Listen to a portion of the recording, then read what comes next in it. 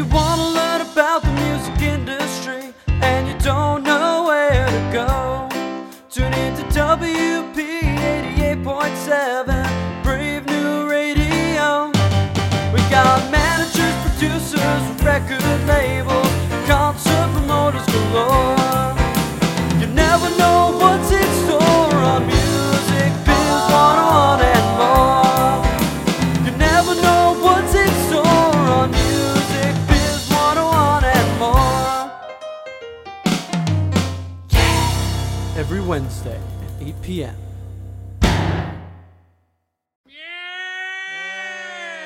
Music Biz 101 and more, live from Nashville, Tennessee, the volunteer state. Make sure you go to our website, musicbiz101wp.com. Sign up for that newsletter. You need to sign up for our newsletter.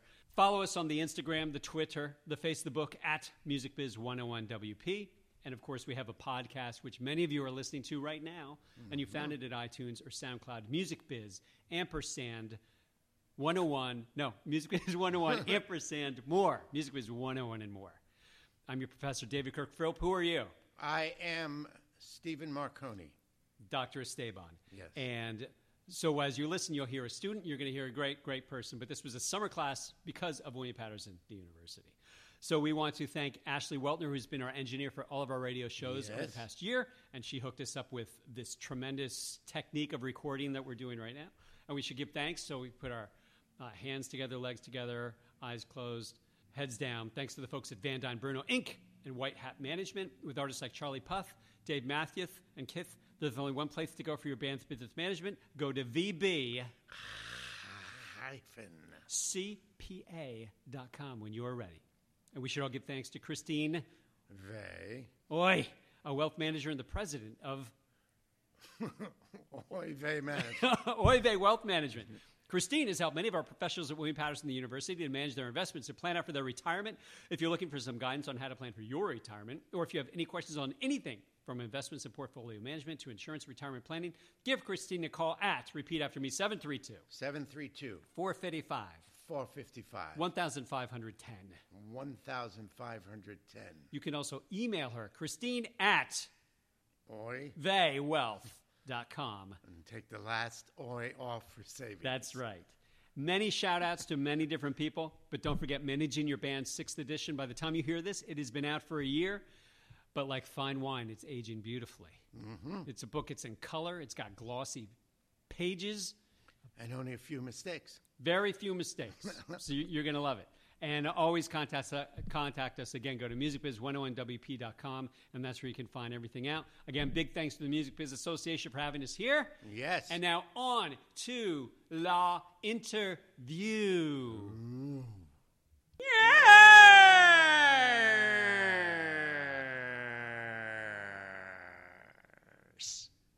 We're here with Heather Trussell Butsch, the recently married Heather. Yes. From Memory Lane Music. Congratulations. Thank you. Senior VP. Yes. She's a Senor VP. That's right. So she's from España. By the way, we are your Professor David Kirk Philp and your Dr. Yes. Esteban Marconi. See? Okay. And we're here on Music Biz 101 and more. And we're here with the great, wonderful student. Her name is Taylor Turner, T²T. Taylor Turner here. Yes. Making it happen. Thank you, Taylor Turner. First time in Nashville, Taylor? Yes. But explain to us who Heather is, and then we will get in with our discussion about the music and entertainment industry. Heather is a senior VP of Memory Lane Music Group, and she also owns a company called Princess Lola Music. Huh. Princess what? Princess Lola. Princess Lola Music. Okay. Oh, really? It's a combination of two pets, actually. The name of two pets. A dog named Lola? A horse and a dog. Really? Wow. Which one is the dog? Princess. The dog is Lola. Okay. And a horse is Princess. Yes. I know somebody who has had multiple dogs named Lola. So it's a popular dog name. Yeah, I don't know. It's a cute dog name. Right. And it's a great Kinks song. True. I just thought of that now. Yeah. We could talk about the Kinks all year if you'd like. Okay, so what is memory? I'm sorry. Bye-bye. Thank you, everybody. Good Good night. Long night. interview. Good night. We're here all week. What is Memory Lane? Memory Lane is an independent music publisher that is we are celebrating our 100th year in 2021. We were in one form of fashion. The original entity was called Larry Spear Music, and that entity became an ASCAP member in 1921. So it's very possible that we actually existed prior to that, but we're just going by the 1921 date. And Larry Spear was the grandfather of the current owner of Memory Lane Music, Mark Spear. And Larry Spear was a fairly prolific publisher. He was also a songwriter. He dabbled in songwriting, which is where our umbrella name, Memory Lane Music, came from. He co-wrote a song called Memory Lane, and so it's not like that's not indicative of our catalog. Our catalog spans a variety of genres. We do have a lot of standards, but we also have hip hop, pop, rock. Punk, you name it. So we've got a wide variety, but that's. And about how many songs would you guess? Oh, probably between 5,000 to 7,500. I think we're considered a major indie, and that varies from year to year depending on clients, and sometimes you lose clients and you gain clients, and so that varies from year to year, but between 5 and 7,500. And how does that compare to, say, a downtown music or I'm trying to think of other boutique? Boutique. We're definitely, like, downtown has, it's probably 3 to 4 times that size. I'm not sure of the exact number of songs in their catalog, but they're larger and they're growing aggressively. Got the downtowns. You've got Reservoir. They have a really aggressive growth strategy. They've been buying a lot over the last year. And investment behind them. Yeah. So we're a little bit slower, and I think I don't want to say more strategic in a way that's casts a negative light on publishers like Downtown and that kind of group of publishers. But we have a little bit of a different growth strategy. We're a little more boutique. We look to fill holes in the catalog and then kind of grow a little bit slower, and it's got to be the right fit for us, just because of the type of company that we are. And you don't have the funding of the other companies. I mean, you don't have big investment banks behind you, right? Right. Wouldn't mind it, but right. Yeah, currently. So in terms of artists, how early in their career should they be looking for a publisher?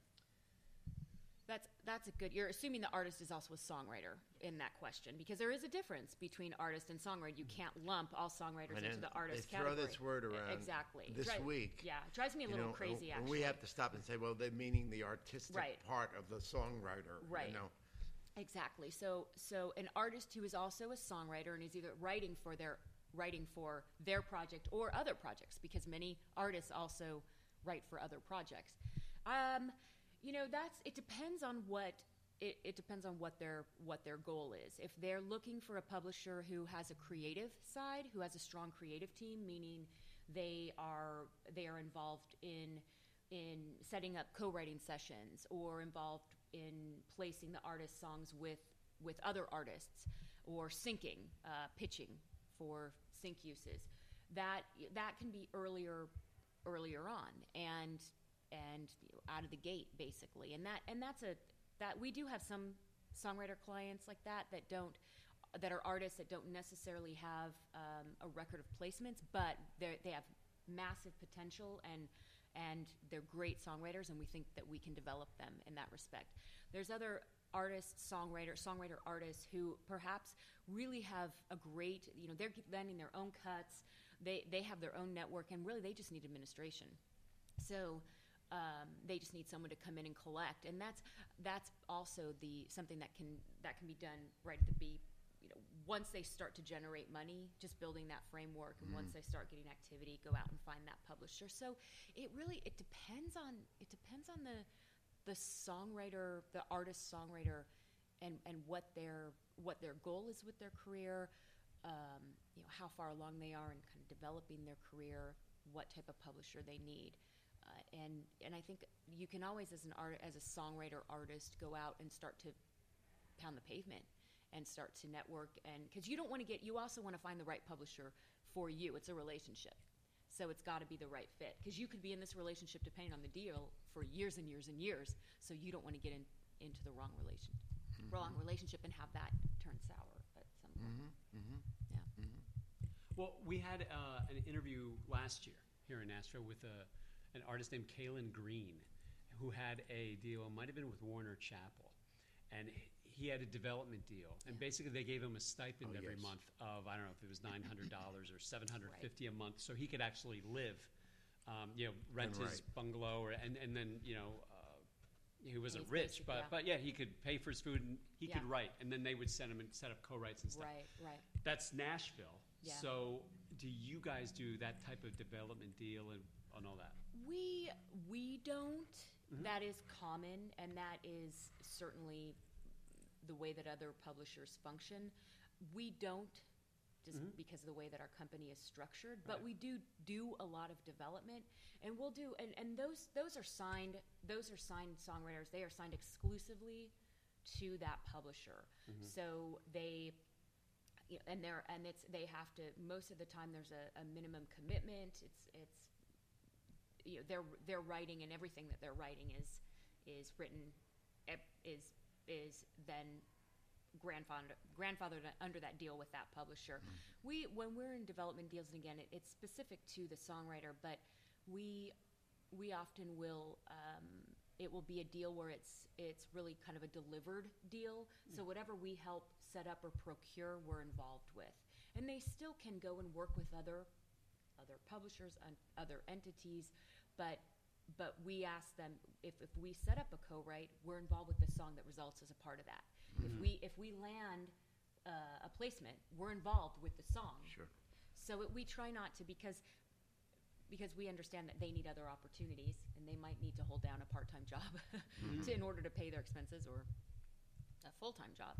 We understand that, but we don't do that type of a deal where we give a stipend or some type of an advance. Usually those are advances. Yeah. Right. Basically, it's an advance. It's a paid loan. out over. That they have to recoup. Right. And you don't give advances unless we do sometimes. It depends upon the artist. Usually, though, right? if there's pipeline money, if there's some money that's sitting out there that we can collect, or they've landed there's a cut, a prior cut that we're gonna maybe admin that they landed on their own. So it just depends on the deal. Sometimes we do, but when it's a straight kind of, we see a lot of potential with a songwriter, and we just want to develop them. We don't usually structure deals with advances, with a monthly stipend.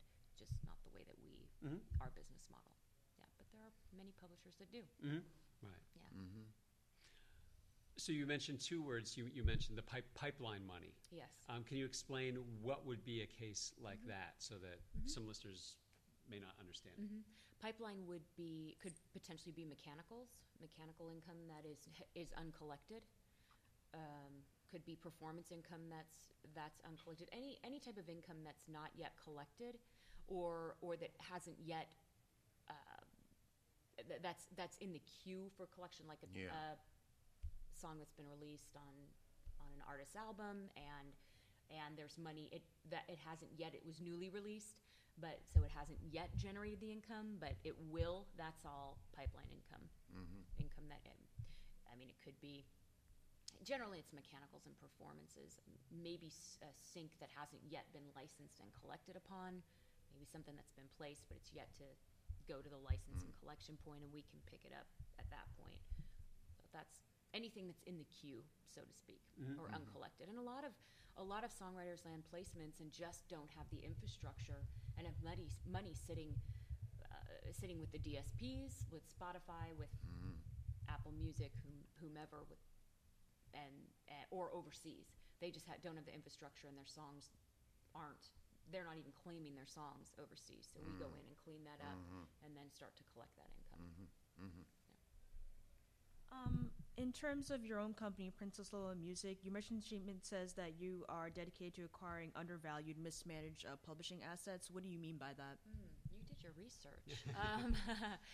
Princess Lola was set up to find publishing catalogs that were underutilized. Either they had some great songs that just weren't getting getting pitched for placements, or perhaps they didn't have the infrastructure set up and there was money hanging out overseas, just basically inactive, underworked catalogs that needed a publisher who had connections, who's got the infrastructure to collect all the money, and then has connections in the sync world, and even potentially landing covers. I mean, there's some great songs. So that was what Princess Lola was set up to do, and we've acquired a couple catalogs, low value catalogs, honestly, but have added value to them, and they've definitely recouped what we've paid. So it's been good, and it was just an offshoot. It wasn't anything that was just kind of a side project that we started. Yeah, because there are a lot of catalogs out there like that. A lot of family-owned catalogs that just kind of sit there because family's been administering them, and they need somebody to come in and with fresh eyes and do some work. So, Memory Lane, do you basically admin work, or actually have ownership of the songs? Both. We do have a catalog of standards that we own, and we have some co-pub deals in place now where we do own half the copyright. So we have both, but it was very strong. It really morphed into an admin company in the 70s, 80s. Larry Spear Jr., after Larry Spear, the founder, passed away, Larry Spear Jr. came in, and it was right around the time when writers were recapturing their foreign rights via what's called Paragraph 8, or their U.S. and Canadian rights via renewal. There are clauses in either the writer contracts or the U.S. law that allow writers at a certain point, and if you do specific things, to recapture your publishing. So a lot of writers were recapturing their publishing back in the 80s, 90s, and they then started their own publishing companies, held onto their publishing, and went into administration deals. Yeah. And because they got better rates. And they also, of course, control the assets, which is huge. I mean, you've got intellectual property. So my Larry Spear Jr., who actually hired me when I left grad school, I think he is arguably the creator of the admin deal. He is one of the first publishers to go into admin deals, lower rate, or more favorable rate to the songwriter who's now controlling his or her catalog. And he had an infrastructure around the world, so he was able to secure a lot of deals, a lot of foreign deals, a lot of U.S. deals, and then of course you had the reversionary provision in the UK law, right. which writers who wrote songs during a certain time period, they could recapture their estates, not the writers themselves, because it's a law based on the date of death of the writer of the song, but their estates could recapture and then capitalize on those reversionary rights. And of course now U.S. termination. Yeah. So he was one of the earlier publishers that were utilizing the admin deal. Right. Explain again, just Yes. for those listening, the difference between the traditional deal and the admin deal. You know, Yes. this two sides of the song, publisher side, writer side, et cetera, and how that works for admin versus the other. So there are essentially three main deals in the publishing world, and then there are kind of hybrids. But the three main deals would be the traditional deal or the standard deal, the co-pub deal, and the admin deal. And the traditional deal is named that because it is traditionally how publishers and songwriters operated. When a songwriter signed a deal with a publisher, it might be a single song deal, or it might be a multiple term deal. So anything that the writer wrote during the term was assigned to the publisher, and that was an assignment of copyright. So the writer assigned 100% of his or her share of the copyright in that song, whatever it was. It could be 100%, could be 50%. And back in the day, usually there were writer teams. You had a composer and you had a lyricist. Yeah. Usually, you didn't Yeah. like Lieber and Stoller. Yeah. I mean, there's Sure. Goffin and King. Rogers and Hammerstein. Yeah. It's so many. I mean, I'm Yeah. naming like, yeah. But you had that was one person wrote the lyric, one person wrote the music, and they formed these teams. So under the traditional deal, it's a full assignment of copyright to the publisher, and the publisher controls that copyright for the duration of the term, unless the writer is able to terminate, or unless under their contract they were able to file what's called a paragraph 8. Some early forms of the what was termed the AGAC contract, which was a standard contract. The AGAC was a precursor to the Songwriters Guild of America. They had a standard contract, which really isn't, I don't see much anymore these days, and it had a specific paragraph. So under the standard deal, it's a full assignment of copyright and your rates are, and 50% of the income is the publisher collects, except for performances. The publisher collects 100% of the income for that writer's share, and then pays the writer 50%. And then, of course, performance, the PRO pays the writer directly and pays the publisher directly. So, quick recap. So, Yeah. a dollar comes in, and in a traditional publishing deal, a dollar comes in, Yep. you collect it, Yep. you keep your 50 cents, 50 cents goes to the Exactly. writer. Yes. And again, with I'm signed to Unless- ASCAP will Right. take $1, they'll split it evenly. 50 cents to Exactly. you, they'll pay you directly. 50 cents, they'll pay me directly after their ASCAP fee. Yep. Exactly. Okay, and that's the Yes. traditional deal. That is the traditional deal. And that was yes. part of the consent decrees. I think part of this consent decrees, when they came out in the They said that. 40s, Yeah. they said it had to be It 50-50. was 45 or something like that. Yeah. And Yeah. that they had to, ASCAP would have to pay the writer directly and the publisher directly. Yeah. That was the Right. part of the decree. Okay. I only hear the bad parts about the consent decree. Well, so and that's publishers interesting. don't like them. Yeah, and we shouldn't. I mean, Yeah, they're right. antiquated and outdated, and they need to be changed. Right. And hopefully, there's a little bit of there's some change modification to that in the MMA Act. Well, we'll That's get with that in Senate a couple right now. minutes. Yeah. So and then there's the co-pub deal, which is a deal where the writer assigns 50% of their share of the publishing of the copyright to the publisher and retains their 50% share. This is also often referred to as a 75-25 deal because of the payout structure. Right, if you do the 75 tree, right. Yep, exactly. And then usually under co-pub deals, the publisher admins for a certain length of time the writer's retained share. So that the publisher actually controls 100% of the writer's share for a certain period of time, even though they actually own 50% of the copyright, and admin, the writer's retained 50%. Right. For a And certain number and of for years. that, they get usually 20%? So of all but performance, public performance income, the split is 75 to the writer, 25 to the Oh, publisher. 25, Yeah, okay. that's why they call it 75-20. co-pub Co-pub deal. So, Yeah. one more recap with No, that. I was talking about Yeah. the admin. I thought we moved. Go ahead. Okay. Keep Yeah. talking. Don't- So with the don't co-publishing confuse you. deal, back to that dollar comes in. Yep. So you have two sides. You have the writer's side and the publisher's side. Writer still gets their 50 cents of that dollar. Yep. And in the publisher's side, They get they're half, splitting it exactly. 50-50. So the Yep. writer's getting 25 cents of the 50 Of the- that came in, or yep. 50% of the publisher's side Yep. of that. And the publisher's getting Yep. 25 cents or 50% of the publisher's Exactly. side. Provided the Exactly. writer has their own publishing company.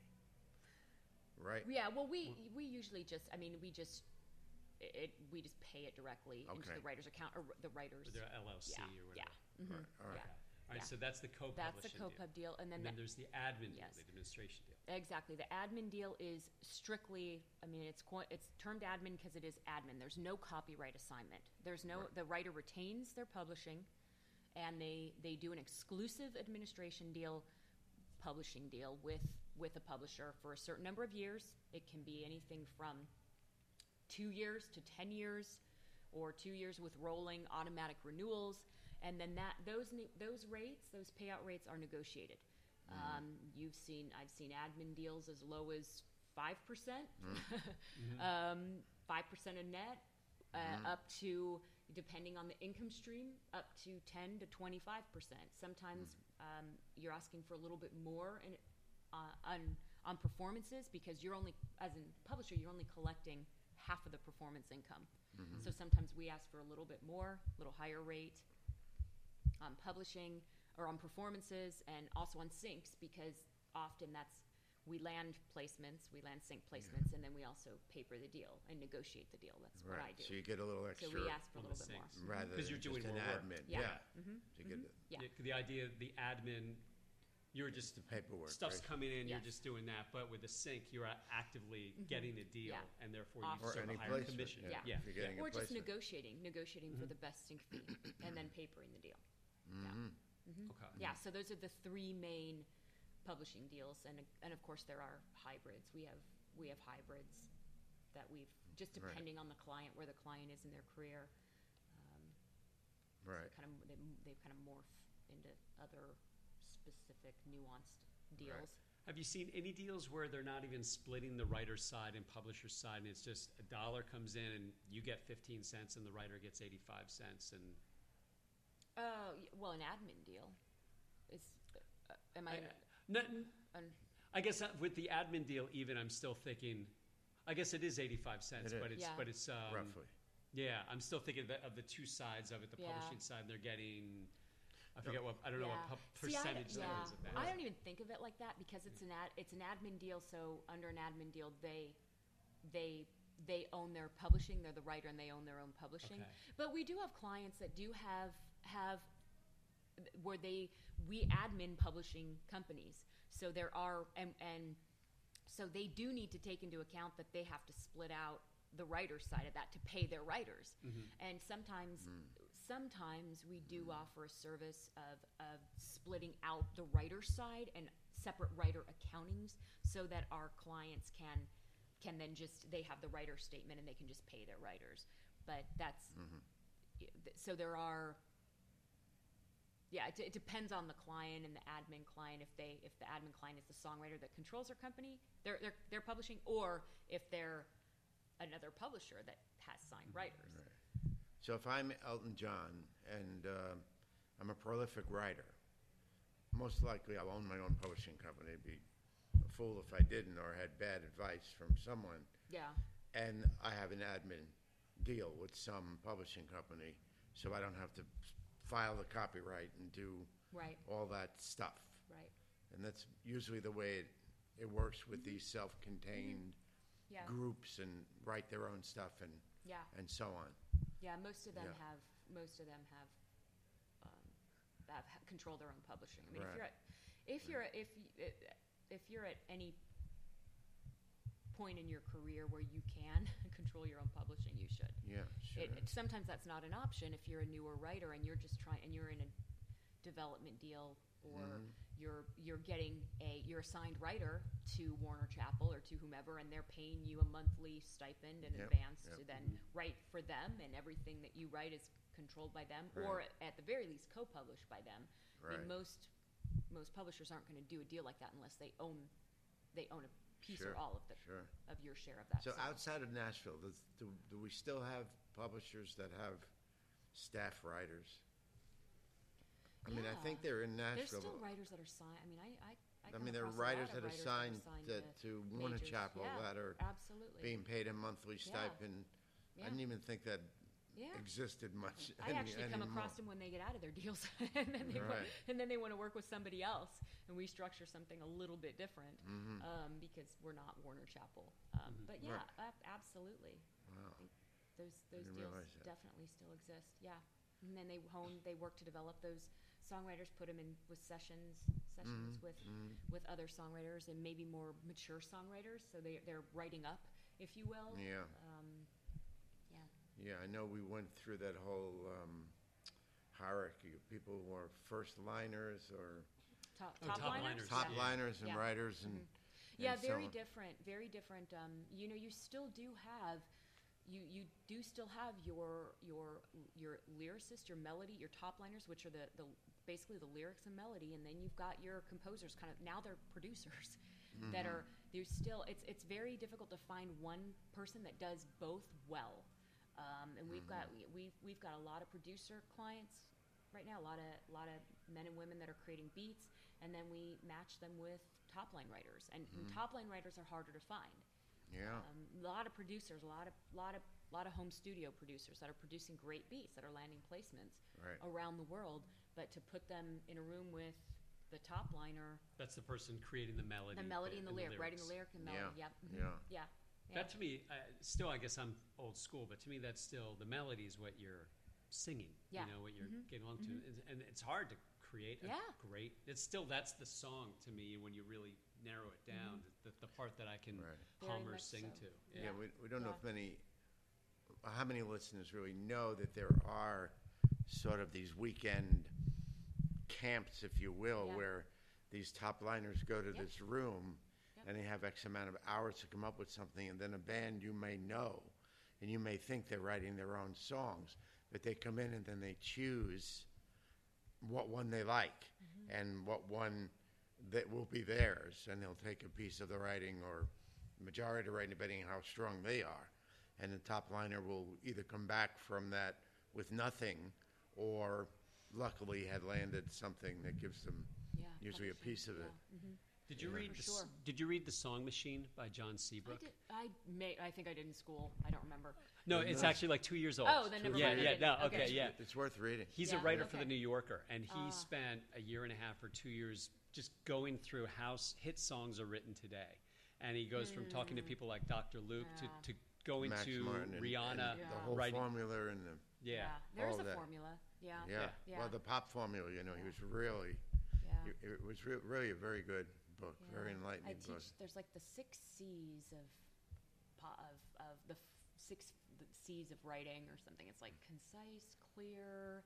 I'm forgetting, but there's like 6 C's that are kind of the Right. what they kind of the formula. Although, you know, I mean, I know it takes. The song that you hear on the radio is not the song as it started. Yeah. It goes through, it morphs so many, it goes through so many changes, so many tweaks, so many revisions, and it can become a frustrating process for the songwriter, just sitting back and, well, I want you to change this or do this, and Right. I'm not. I have a team that's more involved in that than I am, but I know that it Yeah. can take a year Right. to cut for the song when the artist, when they first started working with it, to release. Yeah. And often longer than a year. Yeah, we have an alum of our program is Rob Frisari, who actually wrote No, No, No, and he wrote Bootylicious, and he wrote Theme from Wild Wild West, and all these. And he talks about a meeting he was having with Clive. Clive wanted to see him because he was so hot at the time. And Clive says, come in to this meeting. He had an A&R meeting. So Clive was sitting there, and he says, and Rob was a little nervous, you know, sitting there. So they were doing a listening session with what was going to be the final product, the final song of this new artist. Yeah. So they play it for Clive, and Clive doesn't like it, you know, so now they're all sweating. So he says, who's got the original? I'm getting back to what you're saying. Who has the original demo? And they're all, you know, looking at it. And Clive opens up his drawer, and he pulls out the original demo, and he plays it. And it had all the, what you're talking about, all that energy that made him, and it didn't have it in the final release. It was going to be the release. Yeah. So he turns to Rob and he says, now what would you do to make this? And here's Rob, you know, sort of sweating because it's Clive, you know, who always is known for the ears and so on and so forth. But it was so appropriate to what you're saying, the difference between what happens in the beginning, you know, not only a Billy Joel, as we've heard those things, Billy plays his original thought, and then what became Piano Man or whatever. But this was actually an A&R meeting where they're now on the line. They're all on the line. And Clive's calling them on it because whatever it morphed to lost everything that he originally signed that artist for. Right. So, yeah, that does occur, of course, and you lose the old telephone game. Yeah. You know, where you say something with the string, and the last person is totally It's a completely different message. completely different. Yeah. Completely different message at the end. Yeah, it's a process for sure. Going back to publishing, can you explain the process of drafting a licensing agreement between Memory Lane and a TV or film studio and what that's like? In like a sync deal? Yeah, it's for a sync deal. Well, it's of course, I've already gone through the negotiation, and we've defined the terms and conditions that they require. So I've got in what happens in the sync process is the studio, the producer comes to you with a request. You quote, and if the fee is in their budget, they usually don't actually move to license until they get the cue sheet and the song is actually, they know that the song is placed, that the song has made it, because they cut songs out of, for whatever reason, it could be a creative decision, it could be a timing decision, they had to remove the scene. They cut songs last minute out of, so they're not going to go to license. Usually it's after the show is aired or the film has been released. But they know the song has been approved for that usage. Yes, exactly. Okay. Yeah, and you are agreeing. You can't. Either there's wording in either the quote or the confirm that says that they're proceeding, and it's actually verbatim. We are proceeding upon reliance herein. So there's language that they use. So basically, you can't pull your quote after we've already after we've edited the show, the song's been synced. We're moving forward with this. So then they come back once the film has been released or the commercials aired, or the commercials I handle actually a little bit different. But the show has broadcast. They come back with a request to license, and I always use my own licenses. I don't use their boilerplate licenses because there's specific language you want in your license. It could be it could be anything from the governing authority. Mine is New York State. I don't want California law. I want New York State law. Various warranty and indemnification language. That's always included in every one of my licenses. So, but it is a little bit specific depending on the licensee. Maybe NBC Universal has a slightly different way of phrasing something than Fox or Paramount versus Sony. Sony Studios. So it does depend, and I've been working with them long enough that I know, and I have different licenses that are tweaked slightly differently for each licensee, for each studio, for each network. What about Amazon and Netflix as well? Are you considering them studios? Same thing. Well, they are about studios now. And I license them, because they're producing their original content. As far as so anything that's not original content that is included on Netflix or Hulu or any one of these streaming services, that is actually going to be, that right is covered under the license that I issue to like the producer of that show or that or the film. Whoever licensed that initially, they license the rights to include that, to broadcast that on streaming services. But for original content, original Hulu, original Netflix content, it's handled exactly the same as any other licensee, any other network. Or you consider that the same as like a TV network? The media language is going to be a little bit probably tweaked a little bit differently to fit their needs. But they might also want, even though it's Netflix content, they might just not want internet streaming. They might want traditional broadcast, and a lot of times they license media that extends beyond how that show is initially going to be broadcast, how it's initially going to reach the audience, because they don't want to. Frankly, they don't want to have to come back and relicense, because that's what's happening now with a lot of these older shows. WKRP in Cincinnati. Exactly. Remember that when we were kids? And that of course. show took forever to come out on DVD because they had the best soundtrack. And they had to relicense it. And it was licensed just for TV. They didn't know there would be home video. I am working with, they are going back, all of it, Fox, CBS, you name it, ABC, Disney, any of their original content that they licensed originally that didn't include new media rights or even home video rights. Because who in the 60s, maybe they licensed video cassettes, but they didn't license DVDs and Blu-ray. And that's why now you're seeing more licenses that include all media now known or hereafter devised language. Now, of course, that means they're going to be paying a higher fee, but I mean, frankly, I wish we hadn't have gone that route, because I think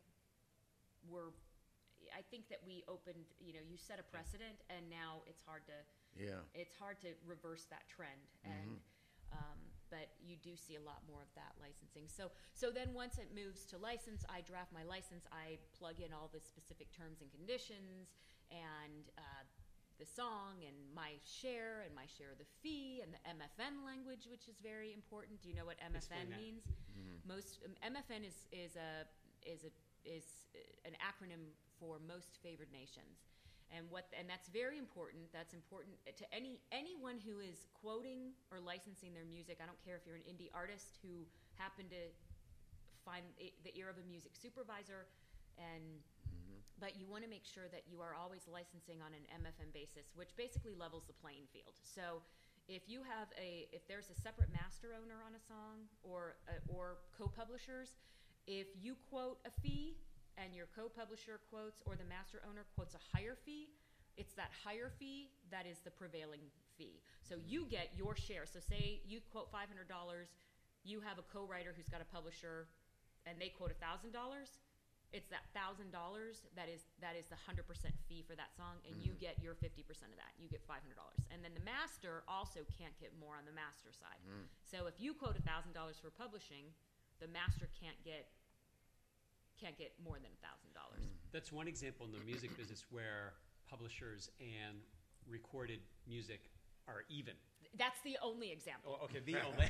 Yeah, because we are not even in any other respect in terms of licensing. Like in a stream, for example, after Spotify, say, takes their close to 30%, the remaining 80%, or the remaining whatever, I think you guys and the pros get, is it like 17% or something? Like that, 17, 20. It's low. Very low compared to what the recorded music SRCOs are getting. Yeah, and that's because in the United States, the only fair market negotiation that we have as publishers is sync. Everything else every other licensing that we do is regulated by the U.S. government. Statutory, or regulated by the consent decree that does not allow that limits the performance right and performance rate negotiations. Versus on the master side, on the sound recording side with the labels, everything is. You've got your digital performance right, which is now under the DMCA Act. You've got the right in digital performance, which is was through Sound Exchange, and that's compulsory. But there still is there's a fair market negotiation on the sound recording side that does not exist on the publishing side. And that's what the MMA Act is attempting to also to level that field, to allow us to allow for fair market negotiations on the mechanical. And mechanical is audio. That's the license and the royalty that's received for audio recordings, either your physical product, your digital downloads, or your mechanical streams. You're streaming through like Spotify and those streaming services. So we know the statutory rate for the mechanical for physical CDs and downloads is 9.1 cents. Yes. What is it for a stream? Yeah, don't ask me that. Because I've talked to lawyers that can never recently. figure that out. I know, and that's a floating flat. thing? It's a percentage of. So this was set. The Copyright Royalty Board just set the streaming rates earlier. This year, the mechanical streaming rates, because we have to go through on the publishing side. We have to go through a rate court. That's a government. There's 3 judges, and it's 3 judges that and the NMPA lobbies on behalf of songwriters, and the DSPs lobby on their behalf, and they back and forth about the rates, and it's a flat. I don't know. It's a flat. There's a floor, but then it's a percentage of revenue. So I can't tell you. I couldn't say. Somewhere it averages out to, or it did, somewhere around point per stream. And if I'm don't quote point 0.0006 cents. It's quite low. I think that's raised a little bit, and of course the streaming rate is going to increase over the next 3 years. So we did get an increase in streaming rates per this recent CRB decision. So if I have a traditional publishing deal, at 0.0006, I as the writer get .0003 and you as the publisher get .0003. Yeah, I think it's like point oh. Yeah. But and then Spotify, for example, also pays the pros. Yes. Because that's considered public Yes, they performance have. They as well. have. So they're getting they have something yeah. in So there they as well. deduct that share out, Yeah. and then they Is that deduct is it out, that and then- part of the .0006 or No, that's a that's separate. That'd be Okay. yeah. We try to teach this. Yeah. Yeah. I know. This I is do hard. too. I mean, No, it's, I know. We really I do do. too. We try to teach it. Oh, I we do try too. to get it Where do you teach? straight Yeah. for ourselves first, and we're always know. talking. It's Our offices are on different floors, and we're always like, texting to get down Yeah. here because Yeah. I got to teach us. Do I have this straight? yeah. I mean, when I do the math and look at and just divvy up, okay, this is the stream, this is what I got for this is amount of streams. It's somewhere around, and so this wouldn't include the performance because Right. I'm looking at what I'm getting on the mechanical side. Right. It's like at .0006 or 8 or it's somewhere around there depending on the streaming service, and then that should definitely increase because of this Right. recency review decision. But yeah, I try. I adjunct at NYU. I have for the past 5 years. I took a break this semester, but it's a difficult concept to teach because there's no straight answer. It's not a Right. it's not a penny rate. And you're Yeah. also So- saying it's different per streaming service. So Tidal would be different Tidal's a from little- Spotify, pays which a would little be different better from than- Amazon, Yeah. from Yeah. Apple Or Music. YouTube. Yeah. And YouTube's We've the talked lowest. about Yeah, YouTube, I mean, yeah. when a Yeah. writer says, "Well, how much am I going to earn for this for these streaming on the service?" I'm like, well, let's wait. When you get to a Let's million, wait and see. billion. Yeah. when we get to a million, then we can put it Yeah. on the calculator. Right now, it just says E Yeah. when you put it in. Yeah. Yeah. Taylor, we've been taking over quite a bit, Taylor. You've been having As good usual. questions when we give you. Very good questions. Tough questions. As usual. So, in terms of laws, how do you feel about the updated Music Modernization Act? I'm for it. Good. 100%. Yeah, I think it's a good thing for the industry. I think it's a good thing for publishers. I think it's a good thing for songwriters. I think it's about time. And I hope that the Senate does the right thing and passes. I know it's on the Senate floor, and I hope that they. But they it do did the right fall thing. short again. Not to include terrestrial for the For performance. performance, yeah. I mean, And that's one thing I think it should. They should be getting a performance. they say it's Iran and North Korea and the U.S. that the don't. three countries. Yeah, everyone else has neighboring rights where you get that Yeah, performance. Yeah. exactly. Yeah, that's another, and that that all goes back to sound recordings not being part of, not being under 1909. federal. In the Yeah. 1909 even, Yeah. they weren't. And then, of course, 1972 Well, 72 that was they left were. out. Yeah, But Sinatra and those guys in the 50s were Yeah. all lobbying yeah, the yeah, NAB. yeah. I think the No days avail. of the days of claiming that it was a promotional. Yeah, it's- free. are- We are gave it to you for over. free. Yeah, Yeah, but you had to fill 24 hours. What were you going to do yeah, on that radio yeah. if you didn't play music? Yeah, I definitely, I certainly think that the MMA with the trying to bring the mechanical, just basically eliminating the statutory royalty rate and bringing that into Hopefully, fair yeah. market, and the consent decree modifying that, bringing that, changing the way that's that is how performance is regulated, and also the there's a couple other important pieces included the opportunity for producers to file their own Yeah. LODs with Sound Yeah, they Exchange. have, That's right. important. That's a LOD, letter of direction. letter of direction. Right. So to get there, if they are entitled to digital performances on the sound recording side, right as it stands, it's the label or the artist The who artist, has to submit that. They Mhm. they can't submit that, and that's leaving it up to someone else who really doesn't have your best interest Mm-hmm. in Yeah. mind it's not. I don't think it doesn't benefit the producer, Right. and that can be. Well, so I think that's a good part of the That statutory, the old 9-1, always, for years, have been talking about it being so discriminatory in the sense that Steve Marconi can charge 091 cent, and Paul McCartney, you're going to have a better opportunity if Paul writes your song than Steve Marconi. He can only charge 091 Yeah, cent. yeah, And it's discriminatory against against the better writers, basically. yeah, You yeah. know. And I understand I understand the compulsory license. I understand why. I understand the the copyrights, I understand why they why our the government implemented that and the thought behind that to basically allow for creativity. But I also think, I mean, we live in America. This is a society where we negotiate, and to cap rates is detrimental. And then, of course, I mean, but the fact of the matter is, the 9.1 cents is, streaming overtook downloads last year. It's now the most. There's now more revenue generated from streaming than there is downloads, and there will always be, I think, downloads and be physical product. But that's just, I mean, what Apple announced, they're getting rid of iTunes in a couple of years. So it's all going to move to it's going to be more, streaming is going to become more and more the dominant. I think the duration of the 70 years plus the last author's life is totally not in tune with what the Constitution would originally, the idea was to promote the progress of, for a limited time, not so that you're, like Keith Richards putting his grandson's name on so it's forever. I mean, really. And to me, that it's always rubbed me a little. Yeah, I don't know. I've got a couple songs falling out of copyright soon that I'm really sad about. Of your own that you wrote? No, mine. No, in the catalog. In the catalog, yeah.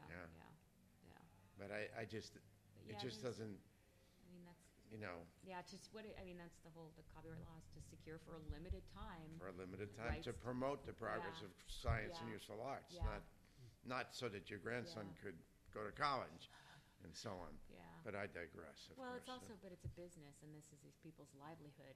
I mean, if you have a business, and you have intellectual property. Right. Yeah. We're good friends with Michael Harrington, who's here, who's a music expert. He lives in Nashville anyway, and they just got. Was with a group of attorneys that overturned the Happy Birthday. Yeah. And they overturned We Shall Overcome just recently. Oh, wow. The first or the second verse, whatever verse that was still under, and now they're going. This land is your land. They're trying to go after those things that really should be public domain now. Shouldn't be. I didn't know This Land Is Your Land was under. No, it wasn't This Land Is Your Land. It's what's a civil rights song? It was the big civil rights song. Not the We Shall Overcome. That's what. I said that already. Oh, okay. Now they're going to. After this. Now they're going after this. Yes, Land Is Your that's Land. what I'm. Right. I could text them to find out, but I believe that's exactly, what it is. But anyway, those. Who did? Do you know who wrote We Shall Overcome? Is that? I don't know. If that's if. Was that before Seeger and all those? I don't know. Pete Seeger put himself on the second verse. It was one particular that's the verse. part. That's the one they got cleared. I feel like that was just sung by in marches, and how do you even claim? The Happy Birthday was the greatest one. That was. Poor Warner Chappell. But I would make the example. Millions of dollars in singers. I make that example in class, and the most obvious place was Applebee's, where the waiters would come around and they'd go, "It's your birthday, it's your birthday." They'd never sing Happy Birthday, And just what was it last night? Wherever we were. Yeah, and somebody sang. Somebody sang Happy Birthday in a restaurant. I said, "It's legal now." Yeah. Well, yeah. They don't have to get licensed for it. They don't. But They Warner. don't have to cue it on their performance. God. Are we about 2 Doesn't minutes? 2 minutes left. So, Taylor, do you want to ask a final, good, in-depth question? I guess my last question would be: are there any myths you want to dispel about what people think publishing is, or anything like that? Myths? I think people just don't know what publishing is. I don't know about myths. It's shocking. It's shocking to me how many people don't know the difference between what a record label does and a publishing does. Even people in the industry. So I think it's just educating the difference between the sound recording side and the performance side versus the songwriting and the composition side. So myths, I don't know if I've even heard really any myths. I mean, there is, I don't know how much of it it's not really a myth, but we definitely, in a sense, function differently than back in the Tin Pan Alley days or the Brill Building days when you had the record label on one side of the floor, and on the other side was the publisher, and the writers would sit down at the piano, write a song, and the publisher would run over and knock on the label and say, "Hey, do you have an artist to record this?" So, I mean, in a way, it is sort of returning to that type of an atmosphere where you're getting more, songwriters are writing together and artists are coming in and writing with them. So I think you can never get rid of that. You can never get rid of the sense of just the creative collaboration of being in a room together. And because now with all the home studios, you've got a lot of producers out of their homes and just basically submitting beats to artists, and the artists write the top line, or they have their own team writing the top line, and they never meet. And there's something lost in that. I mean, good music can come out of that, but there's still value in getting together in a studio wherever your session is, and just sitting down and pounding a song out. Yeah, it's myths. I don't know about myths. Well, some of the myths we talk about were like, don't expect. I talk to a lot of students still feel that this is the mid-'90s and you're going to get your big record deal, and you're getting these huge advances, and you're going to be driving the big car. No, it's that day we is talked past. You're That's not why giving record out labels big. went broke. Yeah. That day is past. I think some people do. If you're a top tier artist, you're still getting big deals. But I also think don't be wary of big advances. That might be the only check you see for 5, 6, 7 years, because even if you land some great placements that sell a lot of records, have a lot of streams, get a lot of syncs, you've got to recoup that advance. And just because of the accounting structure, it still is a process, 6, 9 months, a year, 2 years, depending on where in the world you're selling, to get that money, for your publisher to get that money, and then they go through an accounting period and to pay that out. So one of the things that a couple of the panels yesterday that I went to were wise in that they were saying, if you're a songwriter and you're getting advances, take a monthly stipend, whatever, and according to your needs. Don't buy that Lamborghini because you might be living in that Lamborghini because you can't pay your rent, because that happens. We hear of songwriters and artists going broke all the time. Mismanagement of money, maybe they've been taken advantage of, but for sure there's and success does not happen overnight. That's a myth. It just doesn't. There's a lot of work behind any song that you hear on the radio, any artist that you see. Years of development, both on the songwriting side, on the artist side. There have been years of development behind that artist. They don't just kind of spring up out of nowhere. The overnight success. Yeah, Right. yeah. Right. All right. Well, this I has been. just heard from Harrington. He says, yes, we are working, freeing this land is your land now. So they did We Shall Overcome and Happy Birthday. He's got a bunch of lawyers in New York that are doing this. I'm sure they make money somehow, I don't know, with these songs, who's actually owning the publishing and whatever. Right. So. Well, very good. This has been a really excellent interview. Are you happy, you for Taylor, having me. with the way this went? Yeah. Taylor's very happy with that. Taylor's into the whole publishing Taylor's aspect great. of it. Yeah, So well, it's a good field to get into. It's a great field to get into. Absolutely. In Thank you fact, for having me. This was a lot of fun. Heather We- Trussell Butsch. Thank you. The TV. We had asked 2 accountants last night from Gelfand, the business management firm. So I said to them, we were talking about a lot of things, and I said to him, so what aspect, you've gone and seen all the books, so what would be the easiest way to make money in this business without killing yourself and so on? And they both said publishing would probably be the best thing. Yeah. Of course, own the tune. Absolutely. That's Yeah. why you want to control your publishing. Yeah. Yeah. All right. So let's Absolutely. control this interview and stop it now. So at the end of every show, we don't say hello because it's the end. So you want to know what we say? Do you know what we say? What do we say, Taylor? Adios.